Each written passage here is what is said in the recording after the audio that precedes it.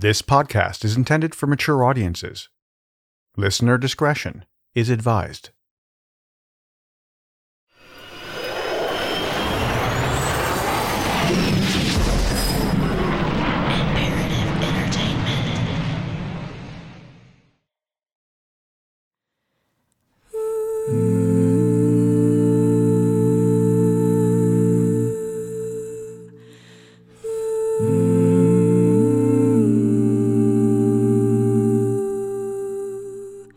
There's a seemingly never-ending list of time-honored descriptions of those who choose the clergy as their path in life.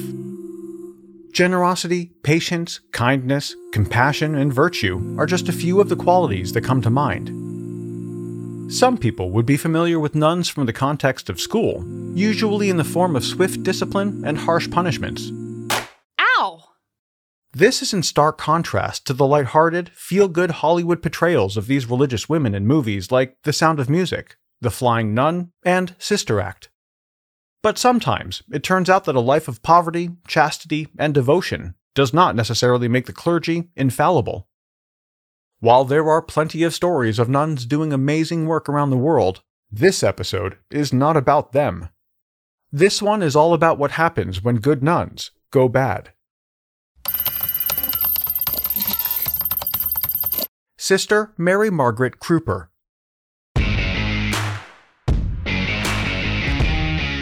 She devoted her life to not only serving God and the community, but to being an educator, joining the convent at age 18. After completing a bachelor's degree in sociology, she went on to teach in various Catholic schools throughout Nevada, Washington, and Idaho. In 1988, Sister Mary took up the position of principal at St. James Catholic School. The elementary school, located in Torrance, California, was part of the parish of St. James, with the church itself in nearby Redondo Beach. In addition to teaching, Sister Mary's role included not just administrative tasks, but also the fiscal responsibilities. Like many schools, money was tight when it came to funding specific projects and making ends meet. So, Sister Mary kept a tight grip on the purse strings when it came to both spending and raising money for the school. She managed all aspects of the budget, including the way tuition fees and charitable donations were allocated. From time to time, she would authorize tuition increases to help keep the school from going under financially. Parents were generally understanding, and most continued to make separate donations when they could. Sister Mary had oversight of the school's bank accounts to help ensure the accurate accounting of income and expenses. She was also an authorized signatory. One of the accounts was specifically used for school savings, while the other was an account used to pay the nuns' living expenses. In 1996, Sister Mary hired Sister Lana Chang to teach the school's 8th grade class. The women had taught together years earlier back in Idaho. Sister Lana was considered an excellent educator, with years of experience in the classroom. Over the years, the two nuns had become close friends, and even shared a townhouse owned by the archdiocese. The pair lived a modest lifestyle, driving to school in their modest cars. Every month, their minimal living expenses were taken care of by the parish. It was all pretty routine. When it came to raising funds for the school, Sister Mary was known for coming up with some creative ideas. Traditionally not associated with the Catholic Church, one of her ideas to generate revenue included Vegas-style gambling. Charity poker nights and other school-sponsored cash games were not out of the ordinary. Also, it was not uncommon that Sister Mary herself was one of the players left sitting at the winner's table. But it was all in good fun, and more importantly, it was for a good cause.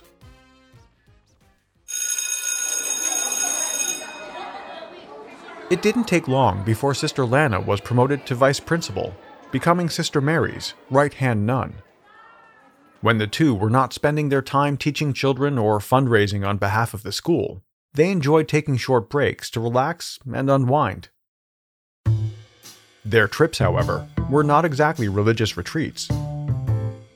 Instead, they headed for destinations like Las Vegas and Lake Tahoe for some partying on a biblical level.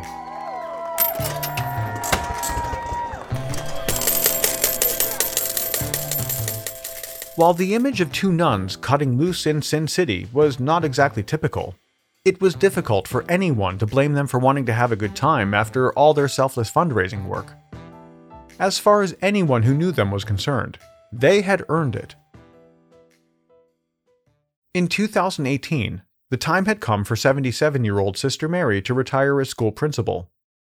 She'd had a long and distinguished career, and now it was time to kick back and relax.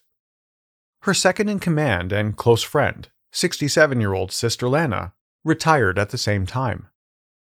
While the women would no longer have the benefit of living in the church-owned townhouse, they had saved enough to move into another home in the area. They were looking forward to spending much of their newfound time along their favorite strip. But if they thought easing into retirement would be smooth, they were wrong. As it turned out, what happens in Vegas doesn't always stay in Vegas. My name is Eric Crosby. Welcome to True.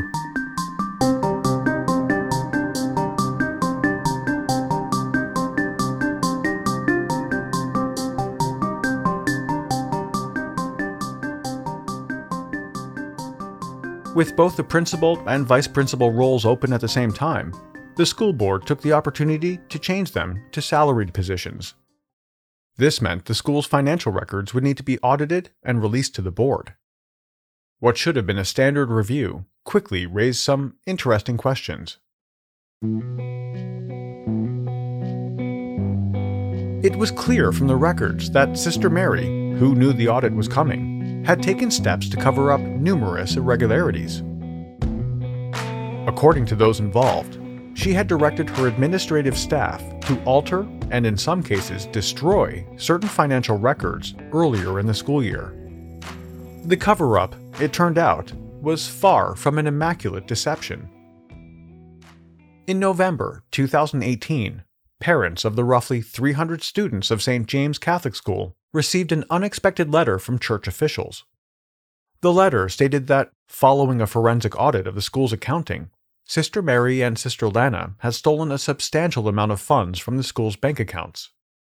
It was not only a direct violation of one of the 10 Commandments, but it was also a totally shitty thing to do. Initial figures estimated that the nuns had stolen around $500,000 from the school, which authorities believe was spent on gambling trips and credit card debt. The audit revealed they had been embezzling funds for at least a decade, maybe longer. So much for the argument that it was a momentary lapse of judgment. The church and Sister Mary's attorney would later claim that she was mentally ill, which impaired her ability to distinguish between right and totally uncool. When the audit was finished, the Archdiocese went to the police with their findings. However, in a twist that can only be described as holy intervention, instead of pressing charges, the church announced it would be conducting its own investigation. This understandably angered parents, whose charitable donations and increased school fees had paid for the nuns' high-roller lifestyle. It also didn't help when the church tried to reassure parents when they wrote, "No student or program at St. James has suffered any loss of educational resources, opportunities, or innovations. In sum, the education of your children has not and will not be affected by these events." It's a crime, right? I mean, just because they're in a special place doesn't mean they can do that. That's a lot of money. Yeah. So, and I'd like to know what they did with the money. As nuns, I don't know. What could they spend it on? I don't know. The disgraced nuns managed to stay clear of the public spotlight, leaving it with the church to speak on their behalf. The church claimed the pair were extremely remorseful, and that both sought forgiveness and prayers of their parish and school community. The church and archdiocese are choosing to not press criminal charges against the sisters. They say they plan to address the situation internally through the investigation, restitution, and the sanctions on the sisters. But it seems like a scene right out of Sister Act, right? And that, it seemed, was about the extent of any real consequences. But only weeks later, the police, FBI, and IRS jointly launched a criminal investigation into the matter. In June 2021, federal prosecutors filed charges against Sister Mary Margaret Kruper, including 1 count of wire fraud and 1 count of money laundering. In the end, she pled guilty to stealing more than $835,000. As part of the deal, she admitted to falsifying monthly and annual financial reports in order to conceal the embezzlement. The theft, which allegedly took place over a decade ago, was undetected because they took money from a reserve fund. It did not immediately attract the attention of auditors and other officials. According to the U.S. Department of Justice, when Sister Mary is sentenced in February 2022, she faces up to 40 years in federal prison. As for her partner in crime, it's not clear at this stage whether Sister Lana Chang will also be facing charges, but it's safe to assume she's praying for absolution.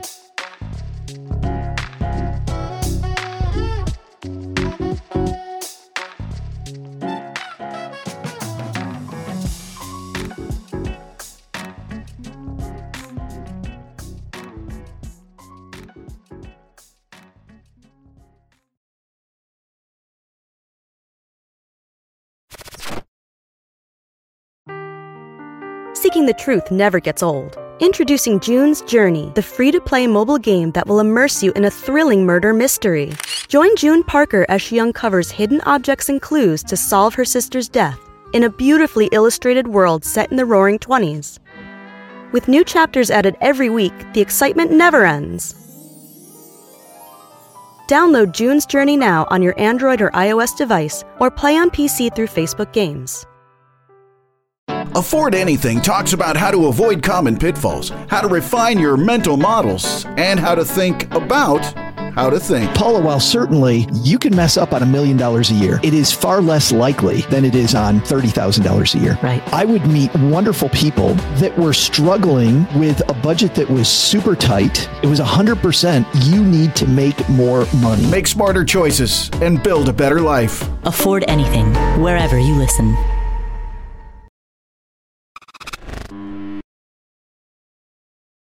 Within the walls of a convent, things have been known to get a lot more sinister than just stealing money.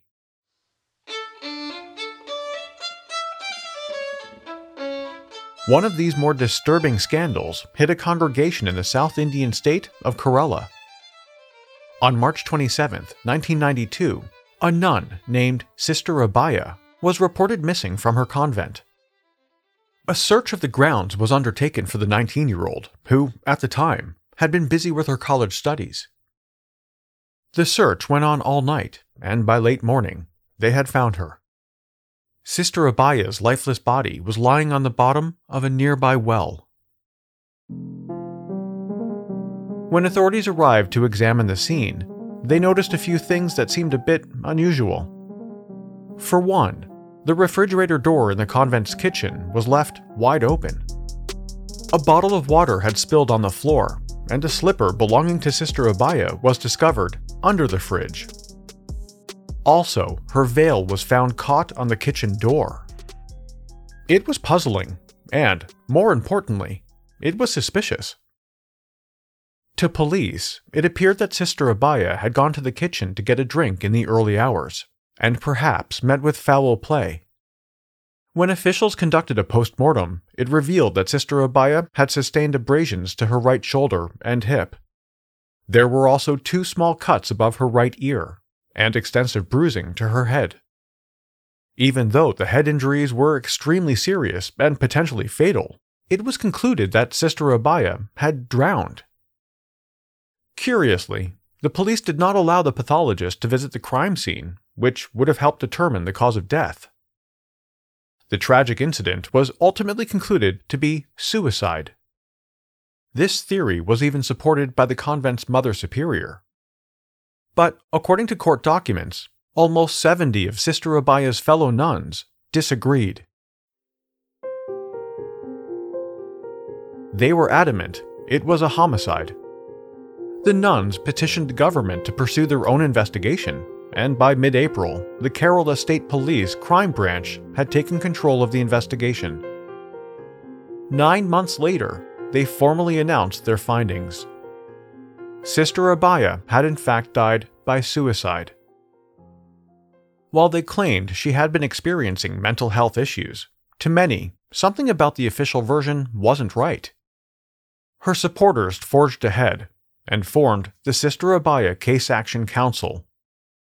In response to their collective grievance, the Kerala High Court eventually rejected the initial postmortem findings.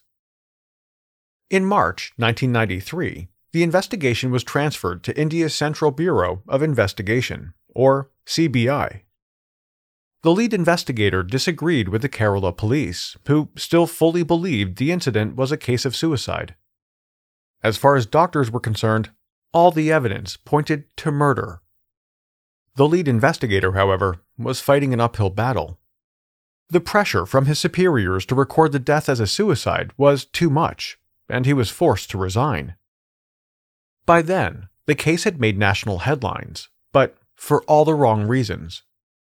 Instead of focusing on the death of the young woman, the spotlight had shifted to corruption, bribery, threats, and cover-ups within the various investigative agencies involved.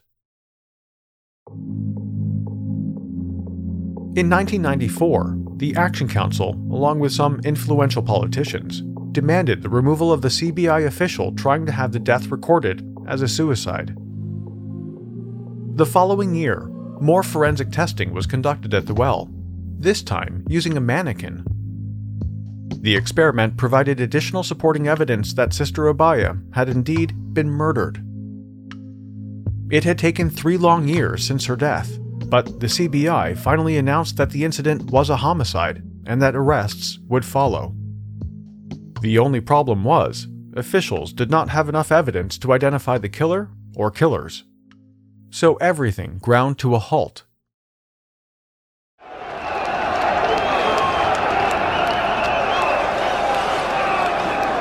The fiasco generated widespread public demonstrations outside the CBI headquarters and in front of the offices of several politicians. The frustration was primarily over the ongoing delays in the case, which seemed to be never-ending. However, in late 1996, the CBI made a shocking backflip. It announced that Sister Abaya's manner of death could not be determined. They petitioned the court to close the investigation due to a lack of evidence. Thankfully, the court rejected both the CBI's conclusion and the request to shut down the case. The investigators had, in no uncertain terms, been publicly scolded.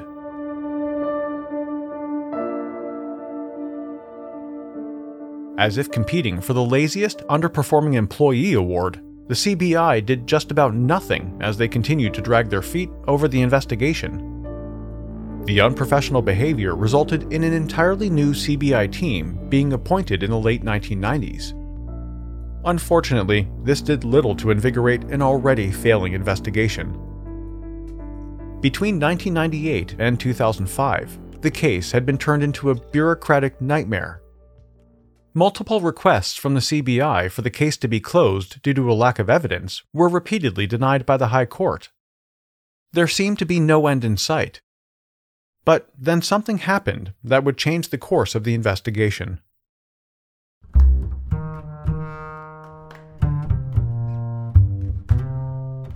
It turned out that someone's conscience eventually got the better of them. On the night Sister Abaya was found dead, a man had broken onto the convent grounds, hoping to steal some copper wire. Before he committed his own crime, though, he witnessed 3 individuals walking around, which was extremely unusual for that time of night. After the man came forward with the information in 2007, it didn't take long before the mysterious night owls were identified. The group included 2 priests, Father Thomas Couture and Father Jose Pruthrakyle. The third person was a nun named Sister Sephi. The trio were subjected to a controversial investigative tool used in India, known as narco-analysis testing. The process involves suspects being injected with drugs, which alters their mental state to such an extent that it's much like being hypnotized. Basically, it's a crude attempt at using a truth serum to elicit a confession. The subsequent interviews conducted under this so-called narco-analysis were recorded on video and presented to the High Court. There was, however, enormous public debate as to whether the recordings had been doctored in any way, which would make them inadmissible. By late 2008, 16 years after the case began, the High Court had finally run out of patience. A new team of investigators was brought in to provide a fresh perspective on the evidence collected. They also did a bit of legwork, taking statements from people who lived near the convent at the time of Sister Abaya's death. Their diligence paid off. One neighbor told detectives that the day before the nun died, he also had seen the two priests at the convent along with Sister Sephi. With now two witnesses telling the same story, the CBI finally arrested the trio. The story of what really happened that night started to unfold. The CBI stated that Sister Abaya awoke in the early hours of March 27, 1992. She went downstairs to the convent kitchen to get a drink from the refrigerator when she heard a strange noise and went to check it out. When she entered the room, she unexpectedly found herself in the presence of the two accused priests and Sister Sephi. The group was said to be in a compromising position.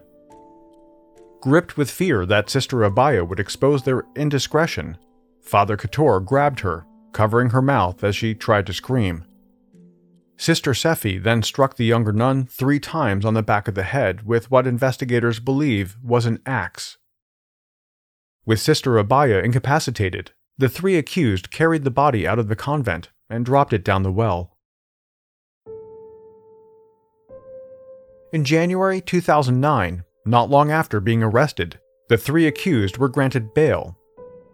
But 6 months later, their freedom ended. All 3 were taken into custody again and charged with murder, defamation, and destruction of evidence. Just when prosecutors thought the case was coming to an end, they were hit with more roadblocks. There were allegations that local police mishandled and even destroyed evidence. On top of that, one of the key investigators committed suicide. It seemed mounting pressure on the case was too much for him to take. In March 2018, Father Puthrakyle was acquitted of any involvement with the murder. In the end, authorities found there simply wasn't enough evidence proving he'd been at the convent on the night in question. 2.5 years later, the longest-running investigation in Kerala history finally went to court. It had been 12 years since Father Couture and Sister Sephi had been arrested, accused of murdering Sister Abaya. In December 2020, the pair were found guilty and sentenced to life in prison. 28-year wait for justice has ended for Kerala's Sister Abaya.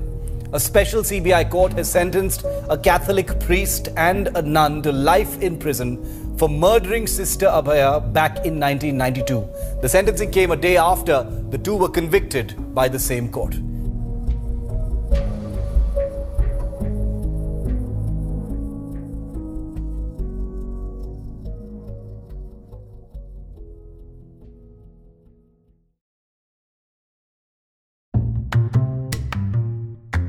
Historically, nuns have been known for opening their convent doors to those in need. The weary, destitute, and lost were always welcome. That kindness extended to nuns from other convents as well. After all, it would be unchristian to turn away a sister in need. However, in early 2020, a nun in Italy was about to find out that even holy helpers have limits.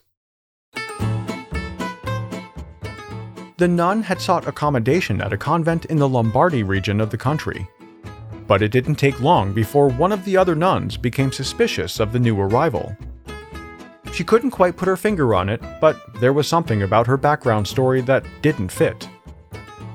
It was enough that the nun called police. What happened next became one of the most sensational stories to make international headlines. It was a case of life truly imitating art. The 47-year-old woman staying at the convent had been on the move throughout northern Italy for 2 years. Turns out, in 2017, she had been charged with fraud in Sicily. She had gone on the run, but was sentenced in absentia to 2 years in prison. In the meantime, she stayed hidden within the different convents throughout the region, impersonating a nun. As investigators traced the woman's movements and interviewed the sisters she had deceived, several stories emerged. The fugitive, who the other nuns described as kind and trustworthy, changed her name every time she moved. According to reports, on one occasion, she claimed to be the niece of one of the sisters. At another convent, she passed herself off as a visiting Mother Superior. Her story, however, about why she was there always stayed the same. The woman claimed that she was seriously ill and in need of somewhere to rest. And that's where the story ends for now. Apparently still on the lam, the woman received additional charges of claiming a false identity. But until the law catches up to her, she remains a nun on the run.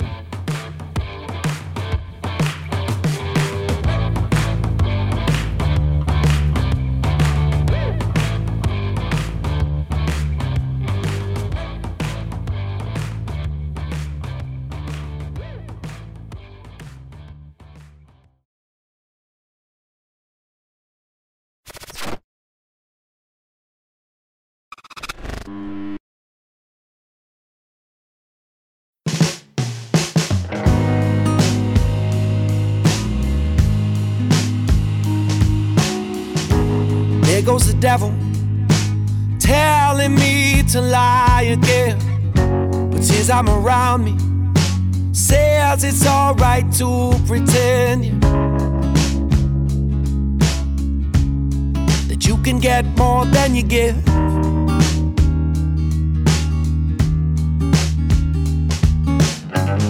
And he wears a raincoat that celebrities have autographed, and they're working for him on his secret special staff. He gets a couple more, sent to him every week. True is a production of Imperative Entertainment. This episode of True was researched and written by Gemma Harris. The executive producer is Jason Hoke of Imperative Entertainment. The cover art and design were created by Jenna Sullivan. True was created and is produced by me. Have any comments or questions? Email us at podcasts@imperativeentertainment.com. As always, a huge thanks for listening and for your amazing reviews and ratings. I'll be back next week with another episode. Damn nice guy, I've been trying to reach you ever since you bought that suit and tie. Man, you look nice. And dear God, I hate to say I'm sorry, but I just want you to love me, even though I still love money.